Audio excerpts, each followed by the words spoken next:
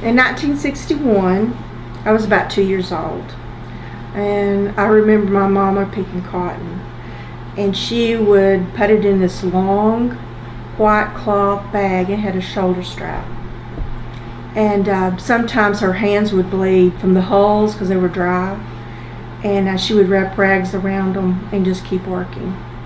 And I remember her dragging that, but she called it a pick sack.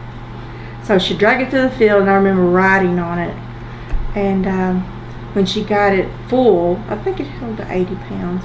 When she got it full, it was weighed, and my dad would lift it onto this big hook with a scale on it. And but they would weigh it, and ever so how much percent each pound weighed, that's what she would make a day. She would pick like 200 pounds a day, and if it was 3 cents a pound, she'd work from daylight to sundown for $6. $6.